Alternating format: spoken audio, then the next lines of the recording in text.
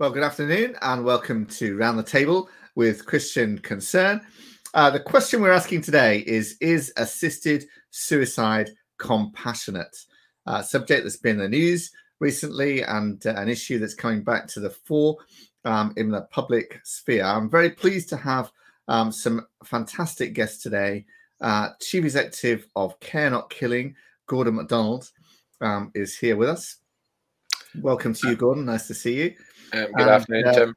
We've also got Merv and Nikki Kenwood, who are campaigners of old on this issue with a group called the Distant Voices, and been campaigning for many years on this issue, haven't you? I think, Nikki and Merv. It's great to have you with us as well.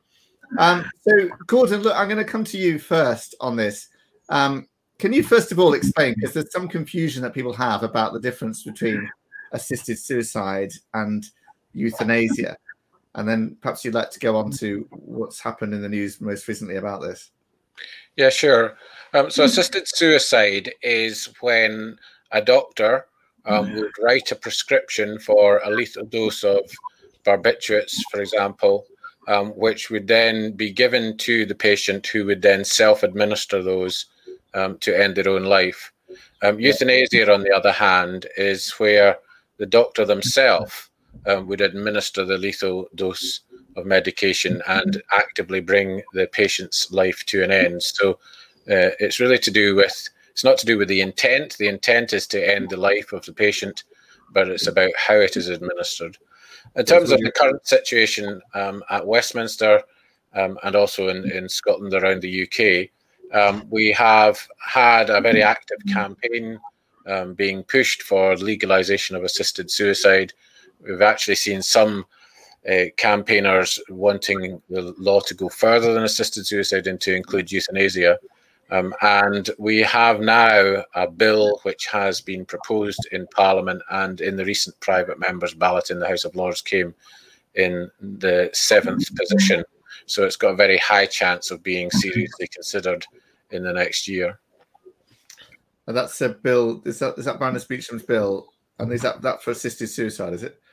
It's called the Assisted Dying Bill, which is a euphemism. And assisted dying can actually mean either assisted suicide or euthanasia. But the bill itself does relate to assisted suicide for those who have a terminal illness and a prognosis of 6 months or less to live. Right. Okay.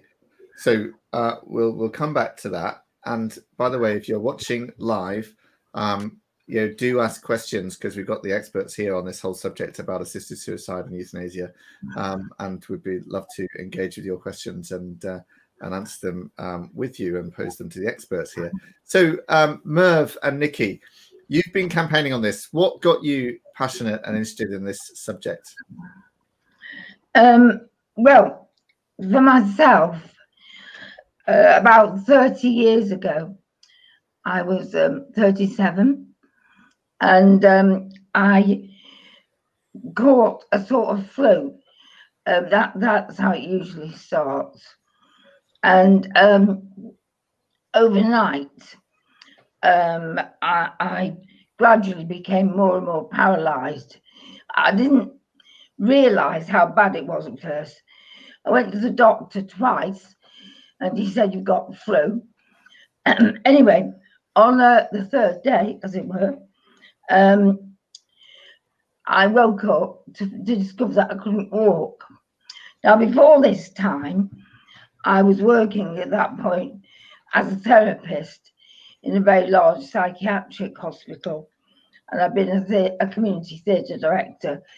So just to put you in the picture, I was very used to using my body with patients, and I suppose I was very active. So on that day, I was rushed off to hospital eventually. By tea time, I was almost completely paralysed. And what followed after that was, so I couldn't speak, I couldn't move at all. For quite a while, only one of my eyes worked. So people always put me in the papers as the woman who had one eye that worked. Sort of cyclops. Anyway, so And at one point I went deaf as well because I cried and it filled my ears and nobody knew it was stopping me hearing. And I was very, very frightened. But I want to say to you that before this, I probably would have said, if anything like this happens to me, I don't want to live. Right. This is what I hear all the time now. This is what the Times put in the paper from the man they're using to say, you could be like this. Or what my doctor says as, for me, as an example, you don't want to end up like her, which makes you feel very positive about yourself. What transpired in intensive care, and there's a great deal of pain with Guillain-Barré because your autonomic nerves carry on working. So my liver and my heart worked, but more or less, and my brain worked really fast all the time, but anything else stops working. So I was left in that condition. So it means that you have to be moved. I couldn't bear to be touched, and I couldn't bear to be touched for well over a year because I had no resistance in my skin. So if you touched me, it was just really awful. So it would take 6 nurses to turn me over. Now, there were some nurses who were very, very kind, very loving. And in that situation, you really do feel that sort of love. And you really do need it. But what I discovered, which was odd, having worked, I've worked in prisons and all over the place. I've worked with murderers, but I didn't really know. One of the staff, a guy called Gary, who now runs an intensive care unit, liked to hurt people. And he attacked myself and 2 other people. The police worked on it for a year, but in this day and age, and people should remember this, it's become more and more difficult to pin people down. But what people like him managed to do is they managed to send out sort of tentacles to the rest of the staff to say, you don't need to care. And it was very noticeable who ignored it. And because I needed people with me all the time, because I was covered in slobber all the time. My tongue swelled up and completely filled my mouth. Because when your muscles don't work, so Merv, how were you coping with this at the time? It's probably going to sound quite strange, this, but so as Nick has said, she went into intensive care and she was very quickly put onto a ventilator where she languished for 3-4 months. She was on a ventilator, and it's a strange sort of feeling, because once you've got past that sort of shock of the person being in hospital, there's a sort of strange, this is going to sound absolutely bonkers, an almost celebrity status that is attached to having somebody in intensive care, because everybody comes to you and says, how's Nikki? How's she doing? What's happening? Is she moving? And it's quite a strange mix of emotion between this desperate sense of sadness and fear about what is happening to Nick, and also this sort of strange sense of my life became filled with questions about how Nikki was. But as the days wore on into weeks and then into months, what became really apparent was that when I was leaving Nick, I would go home at 10 p.m. Was this real sense of fear that I had about how Nick was going to be treated. And it was a strange feeling, because when I knew that Nikki had a really good nurse who was going to be looking after her overnight, I had a real sense of well-being, and I had a sense of Nikki's going to be okay. but when she had a nurse, for example, the person that she's mentioned looking after her, I'd have an absolute sense of dread about how she was going to be. And I'd find myself ringing up and checking in the morning and almost making sure that, she was still there, really. I never quite knew if she was going to be okay. And I think at the same time, if Nikki had, if someone had said to me at the time, well, what would Nikki like to happen now? Because she was such a physical person, because she was such a vibrant person, is a vibrant person. I think that I might have said, I'm not really sure how Nick would want to continue, whether she'd want to continue. The only thing that really interfered with that mindset was the fact that we had Alfie, our son, who was 1 year old, and I suppose he was that anchor that said, well, whatever happens, we've got to make sure that she lives, because Alfie's going to need a mum. And so he was that anchor. But it was a terrifying time, and I would just very quickly, I would go into the hospital sometimes, and I would discover Nick with lots and lots of bruises on her chest and stuff, and I would inquire as to why that was the case. And it sort of slowly materialized that there were one person in particular, but there was a little group of nurses that really just weren't looking after Nikki properly. And I think that was the first real sense that maybe hospital, that particular section of the hospital wasn't the safest place to be. Now, having said that, I would hastily say that when Nikki went onto the ward, on month 5, she was treated with compassion, love, humour, but the ward was run by a really good sister, and that made all the difference. It was very much about who was running the show. So how does this? Here you are now, 30 years on. Yes, and obviously, you survived and were able to be that mother and everything, and stuff. And but how does this relate to assisted suicide in your mind? Well, for me, lying there, I had a huge sense of that my spirit wasn't dying, and that I thought, well, if this is all there is, if I don't get better, I still want to be alive. And it came as a big surprise to me that I could feel like that. I wanted to be alive for my son, Alfie. I missed him terribly. I actually had to stop thinking about him because it was hurting me so much. And I thought that's what drove me on. Plus the fact one day a rather nice guy called Alan came over and said, I'm the hospital chaplain. I don't know how he knew. He said, I don't know if you're a Christian, but can I speak to you?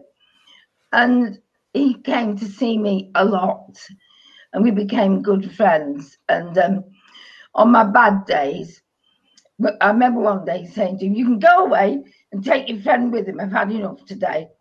And my mum said, you shouldn't say that. And Alan said, it's okay. He can take it, and she knows that. I said, just go away, all of you. This is when I was on the ward, when they discovered that I could speak. But I had witnessed terrible, terrible things in that unit. I mean, a lovely Dutch nurse who sobbed by my bed and said, they won't let me help you.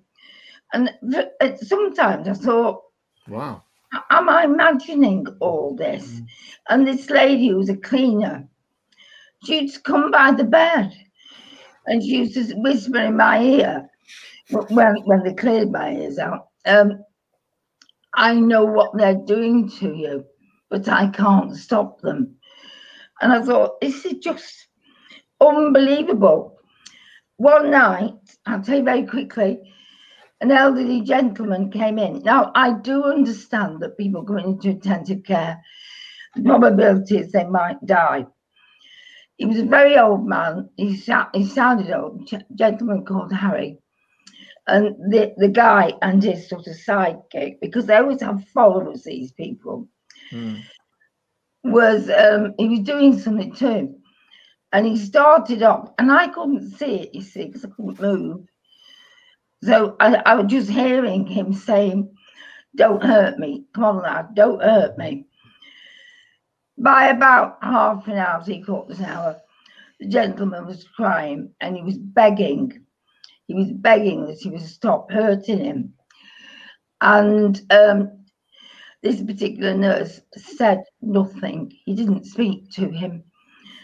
And I was just lying there thinking, God, please just get him away from him.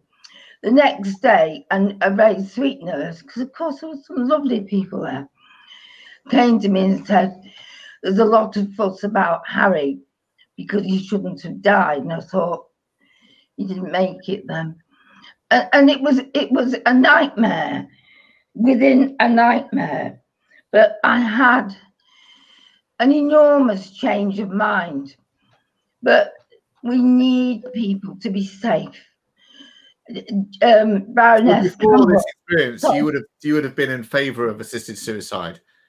I don't know if I've given it much thought, because in my work I've worked with disabled people. You know, I'm saying that rather stupidly, but yeah, I'd say this was. Well, you would have thought, I wouldn't have wanted to. You said this, didn't you? I wouldn't want to live like this. Yeah, and I'll tell you something else. I think that if I started to blink with my right eye, and I started to, at which point Merv got dyslexia, and I started to spell out words, and we had a little booklet that he kept. And Merv kept running all the letters into each other.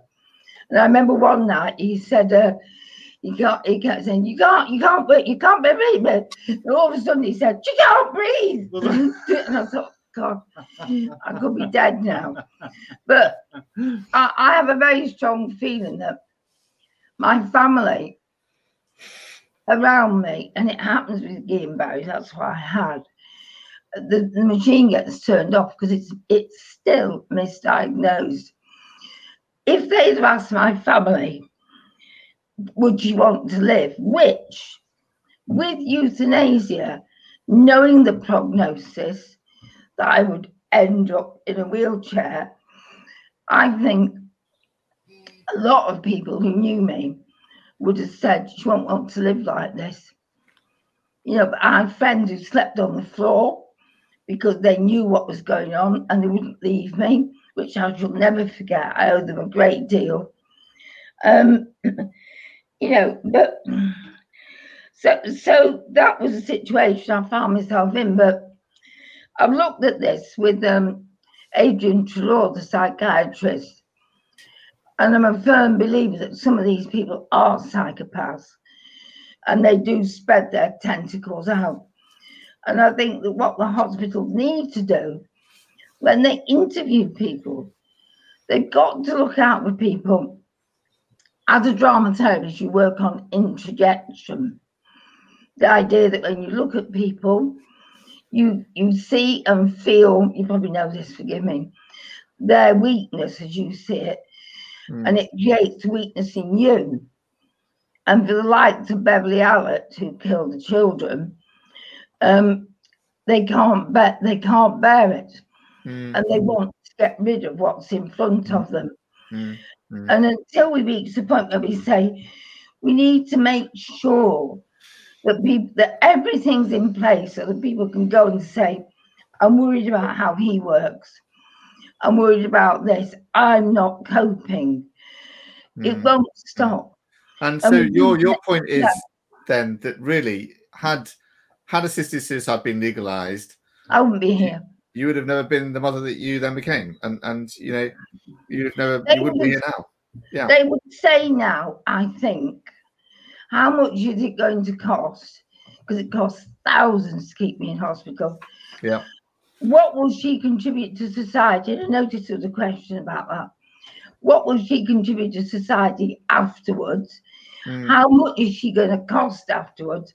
Is it worth it? You know, I've had people come to me. A youth worker came to me when I was working with a young man who's got cerebral palsy. We just done a talk, and in front of him, she said, "The problem is, Nikki, if I were you, I'd rather be dead." And I said, "You know, Alex is about 23." I said, "Alex is sitting by me." And he just looked at me and sort of shook his head. He said, "Well, I don't care. I'd rather be dead." And I thought, and you're a youth worker. People feel it's okay to have this attitude, especially in a climate where money is God. And how much does everything cost? You know, my brother said to Merv, he wouldn't want to. My brother said to Merv, "I wouldn't have stayed if I were you." Yeah. And Merv had to say, "That's your sister we're talking about." Can I add something as well? Because I think that there was also a moment. I think that cemented that sense of for us both that maybe hospitals weren't always the safest places they could be. But again, we would hasten to say that Nikki's time on the ward was fantastic and she was well supported. I'm still really friends important with to say that. But I think there was a moment about I think it was 2009, and Anthony Gormley had secured the 4th plinth on Trafalgar Square for a project, and Nikki was lucky enough to win a place on the 4th plinth, and the idea was that you'd have 1 hour on the 4th plinth to talk about anything that you wanted to, and so Nikki had won this place, and there was a lot of debate about, well, what should she bring to the table? You know, what should she tell the nation? And it was interesting because people said, "Oh, don't talk about disability. You know, it's depressing, it's rubbish." But Nikki actually decided, after doing some research, she discovered a really, really important piece of work by MenCap called Death by Indifference.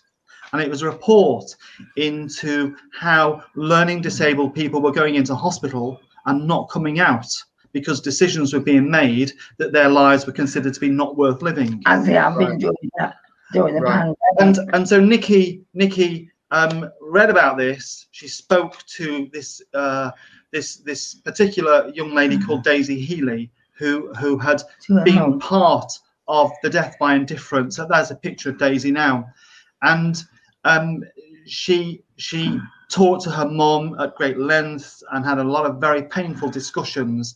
And long story short, she presented the story of Daisy Healy on the 4th plinth. And Nikki, yes. Can I just say quickly, Daisy went into hospital with some sort of fungal infection in her tooth, and the staff, she became very ill with it. I assume it was some sort of septicemia, but she became very ill because the staff decided that they wouldn't treat her.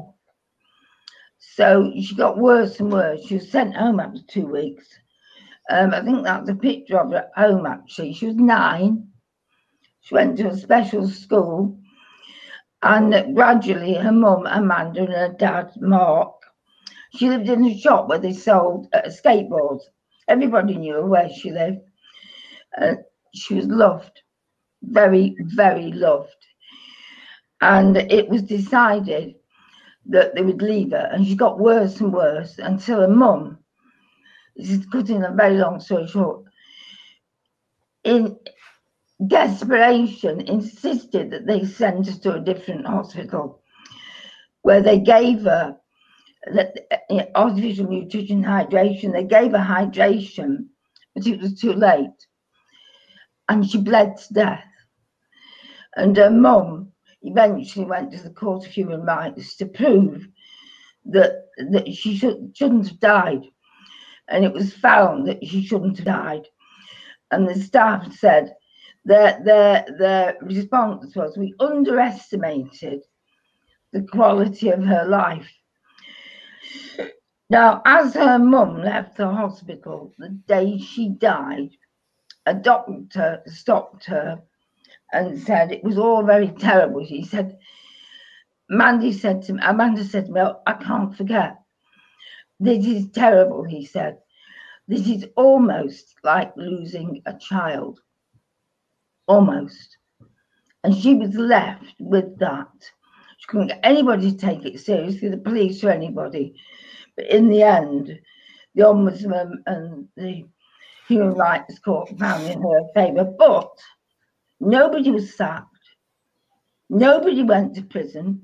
Nobody really said anything. She lived down the road from the hospital. How she didn't go in there and do something to her, I don't know. I just admire her restraint. But listen, Gordon, okay. I can now move on to Gordon a little bit. That's a heartbreaking story, right? But there are many more stories like that in countries where euthanasia and assisted suicide are legal, are they not? Well, I mean, the first thing I would say is that most doctors and nurses are very caring people, obviously, and do a great job. And I mean, I've got close relatives who are medics as well. But my mother, actually, when she was a nurse and was on a geriatric ward, and ultimately ended up having to complain about the way the patients were being treated by the sister on the ward. So there are these bad apples in every system. So, you know, this highlights what the danger is, isn't it? That if you change the law, and we've seen this in the Netherlands in particular, where the death rates from induced deaths are going up, you know, over time, what you create is a medical culture where the view is that the appropriate response to suffering or to very difficult cases is to end the life of the patient, either through assisting suicide in places like Oregon, or in places like the Netherlands, as I say, through euthanasia, or even through continuous deep sedation until death. And the thing which is not known about the Netherlands is it's not just the euthanasia deaths, which are now about 4.5% of all deaths, about 6,500 a year.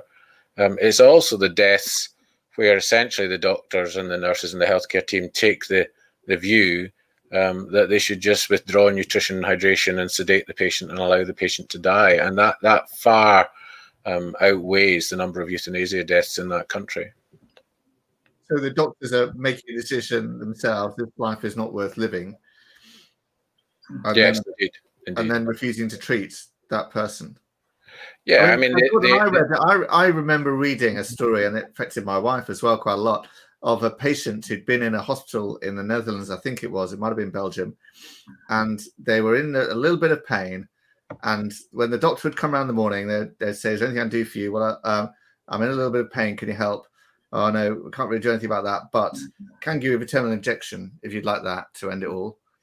And I don't want that, right? Every day, the doctor would say, you know, "I can't really do anything for you, but I could give you a terminal injection if you'd like that," right? You know, eventually he got moved to a British hospital, managed to get that, and the doctors, you know, were able to treat the disease and he was fine, right? But the mentality becomes like, there's an easy way out of this. Just, you know, we'll just give you an injection and then you're off. You know, it's awful. It's horrific, isn't it? Think about it. Yeah, and there have been cases from America where health insurance companies have said to patients with cancer, we can't afford to, or we won't fund your cancer treatment, your chemotherapy, or this drug that you want, but we will fund your assisted suicide. The Barbara Wagner was a very prominent case in Oregon, and Randy Stroop as well. But I have a colleague who is part of a group that I'm part of from the Netherlands, and he got involved in this campaign after his grandfather ended up in hospital. It was in a care home, and the doctor essentially said he had a problem with his leg. The patient, my friend's grandfather, had a problem with his leg. The doctor found out, they gave him antibiotics, I think, and then the doctor found out about it and said, "The next time this happens, call me first." So the next time it happened, they called him, and the doctor put him on essentially a pathway to death, which was, you know, withdrawing nutrition, hydration, sedating him. And the other members of the family, other than his wife, who found out about this a few days later, and by the time they found out and created a row about it and got the situation rectified, it was too late, and his grandfather died. So that was what got him involved in this campaign against the legalization of, or against euthanasia and assisted suicide. And You know, that's the practice. That's what people are experiencing in these jurisdictions. And I can see that Bruce Bennett has put a comment on Facebook here saying the problem with assisted suicide, it very quickly becomes euthanasia, either by subtle or overt coercion or by budget controllers. Is that right? Gordon, would you agree with that? I think it depends on the jurisdiction, perhaps, in terms of formal changes to the law. In Canada, for example, there was a court challenge, which was the Carter case, which was brought about by a man who wanted assisted suicide. The court ruling was much broader than that, and essentially forced the Canadian government to legalize euthanasia. Initially, they limited it to people whose death was reasonably foreseeable, although they didn't actually define what that meant in law. But then just recently, they've changed the law again in Canada to remove the reasonably foreseeable criteria, because there was another court case which said that was unconstitutional. And so what we see happen is we see the law gets expanded over time. But we also see other things, like, for example, we see increases in the number of deaths in every jurisdiction. You see that, whether it be Switzerland, which has an assisted suicide law. You've got some slides to show us. Yes, indeed, yeah. Could you talk us through some of those, because the charts are quite striking, really. So this is a chart that compares 4 jurisdictions. You can see the Netherlands at the top there. You can see the increases in euthanasia and assisted suicide deaths in the Netherlands over time, how it goes up. As I say, it's over 6.5. It's about 6,300, I think it was last year or so, deaths in the Netherlands. Then you have Belgium, which is below that. It's about 2,500 deaths there currently. You can see how it's gone up in Belgium. There's just been a report published from the Belgium which says that people are being euthanized in Belgium who are not terminally ill or have irretrievable suffering, but are just elderly with lots of minor conditions.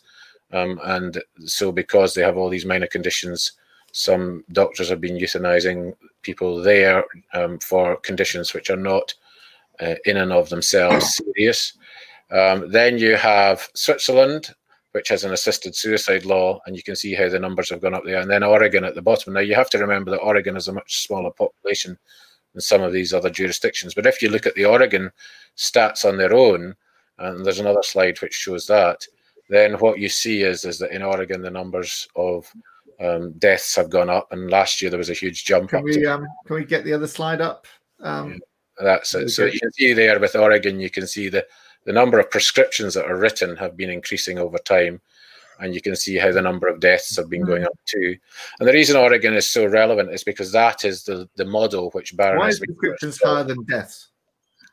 So, well, this shows that many people, want the reassurance that they can take their life when they wish to, but don't actually do so. But that means that you end up with a situation where lots of these drugs are sitting about in the community and not used. Or sometimes people take the drugs much later than they're legally entitled to. So though people are meant to die within 6 months, say, actually they end up taking the drugs 2 or 3 years down the line after they've been given them. And of course, they're taking them unsupervised in their home, unsupervised, not in any sort of medical context. So if things go wrong, which they sometimes do, then people can end up in a worse situation than they were in before. So, and they normally sort of try and define this as, like, initially in law as, like, only when you've got 6 months to live or terminal illness or something. But then what constitutes that definition ends up being expanded over time, doesn't it, Gordon? It certainly can do, yes. And that's what I think we've just seen happen in Canada. Although they didn't actually put in law 6 months, it was interpreted. But the advice lawyers were giving was 6 months. But that, of course, now has been struck down by the courts and changed by the Parliament over there. But we also see the same happening in Belgium and the Netherlands. It's supposed to be a narrow group of people to begin with, people who are terminally ill, people who, but because they have this term in unbearable suffering, that then gets interpreted in many different ways. And we see it gets expanded from people who are terminally ill to people who are chronically ill, from adults to children, from people who are mentally competent to people who are not mentally competent. And one of the latest... if I'm right, Gordon, they redefine it so that terminally ill means you would die without treatment. So then diabetes, for example, become classed as terminally ill because without some insulin and other treatment, you would die. But of course, you can live for many decades with diabetes. So it's not a terminal illness in the normal sense of things, is it? But that's what's happened in Oregon. That if you refuse treatment, then you're deemed to be eligible for assisted suicide. Yeah. Right. If you look at the Netherlands, and there is a slide on this, this is one of the most disturbing things recently. It's to do with people who are euthanized for psychiatric reasons alone. So in this country, if somebody's depressed and they're suicidal, or they've got anorexia, for example, then it's not that slide, it's another one further on. But what we see is a huge effort to try and dissuade people from committing suicide and to treat their mental illness. But what's now happening in the Netherlands, and has been happening since 2010 or 12 or so, is that there is a euthanasia clinic that actually euthanizes people who have who have psychiatric illness. And you can see the numbers have increased by about 500% between 2012 and 2017. It's not a bar chart. The slide isn't a bar chart. It's just a list of stats. But there you go. That's the stats. It shows how the rate has gone up in the Netherlands since they started this practice of euthanizing people who have solely got psychiatric conditions and don't have any physical illness at all. So they could be just very depressed. Yeah. Wow. Okay. So, Merv and Nikki, what can we do? What do you think we should do to try and prevent this happening in the UK? What do you think? I think one of the problems is, other people have pointed this out, the language that's used. If you go and ask people for a poll, do you want to die in agony? They're bound to say no. But if you ask different questions, I've found, if you say to them, right, if you go to hospital, do you mind if 2 or 3 people on your ward are going to be euthanized? Like the N3 beds closest to the door, they're going to be euthanized. How do you feel about what happens in Switzerland and other places? The death doctor calling on Fridays. God hope he didn't go to the wrong house. I mean, there's all sorts of anomalies. How do you feel about, when I've spoken to young people about this, there's a sort of, well, they're old, so it doesn't matter. But if you say, have you not got grandparents? What if somebody was coming round to the house today? How would you feel about that? The big question is, what is the world going to look like with this? Because it will look very different, and it will affect the way we function and what we do. And I mean, what we're prepared to put up with, but we're basically asking the wrong questions. As Gordon was saying, there are clinics you can go to now. It's in Holland. I don't know if they still got them. They had 6 VW vans that went round picking up death stragglers and taking them to the clinics. People need to be sure that they understand what will happen.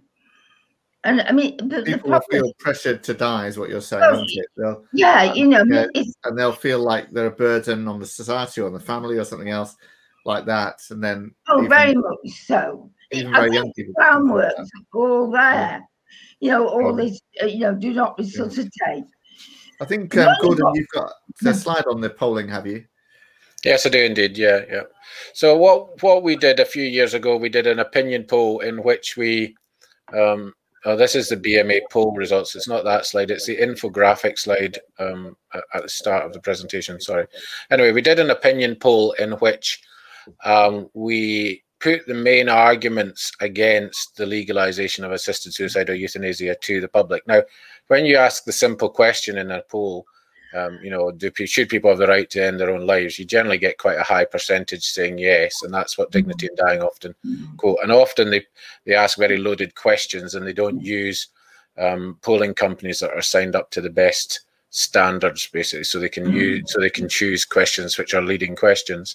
Anyway, when we put a question through a polling company that is signed up to the best standards, we put this question in. 73% people said in principle that they favoured legalising assisted suicide. But when we put the 5 strongest arguments against legalising assisted suicide, about people feeling pressurised to end their life, or the rise in cases in all those jurisdictions, or the cost of palliative care versus the cost of assisted suicide, etc., or the fact that disability groups were all opposed, or the fact that the main doctors groups were opposed or certainly didn't support a change in the law. What you see happen is that the support level for assisted suicide being legalised drops amongst the general public from 73% to 43%, and 43% opposing. So public opinion is not a guide to this issue in terms of an overwhelming support for it. It shows that public opinion is very fluid. And the same is true with political opinion, with politicians. When they consider the arguments, when they consider the issue, they generally come to the view that we shouldn't change the law because it's just not safe to do so.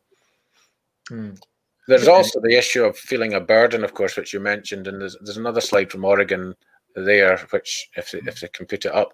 But what we've seen in Oregon is we've seen an increase in the percentage of people having an assisted suicide death who have cited that the fear of being a burden is one of the main reasons for doing so. So it's not just there is a high percentage. In 2019, it was 59% who cited that reason. It's the fact that over time, it has increased over time. That's incredible. 59% of those who are having assisted death say the main reason or a reason is being a burden on people. Yeah, it's not the main reason, but it's one of the main reasons. One of the reasons, yeah. But in 2020, it went down a little bit. But you can see the trend over time is that it's gone up in terms of people saying that. Yeah. And a question here from Becca Moffat on YouTube. What would happen to doctors who refuse to carry out an assisted death or assisted suicide? I think it would depend on what the legislation says. The World Medical Association is currently, in the deadlines today, having a consultation on a new code of ethics. And one of the proposals is that there would be essentially a duty to refer people on for an assisted suicide or euthanasia death. That actually is contrary to the World Medical Association's own policy. So it's somewhat ironic that their code of ethics consultation is contradictory to their own policy on that point. But there is a danger. Certainly in Canada, we've seen a duty to refer being imposed upon doctors, and in Belgium as well. In Belgium, we're seeing a duty being placed on care homes which have, for example, a religious ethos, that they cannot ban their staff from being involved in euthanasia deaths, and they cannot deny access to the premises by doctors who are willing to conduct a euthanasia death. Same's happened in Canada, where there was a rather prominent a case in Canada and British Columbia where a particular doctor who has addressed the Scottish Parliament and possibly the Westminster Parliament as well in the last couple of years, she went into an Orthodox Jewish nursing home and euthanized a patient despite the fact that the home had a policy of not having euthanasia deaths on the premises.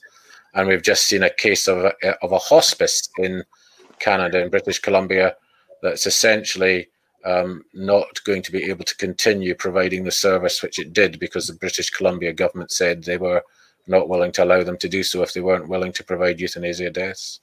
So just in closing, Gordon, what's the status of this bill now, and how do you see it progressing?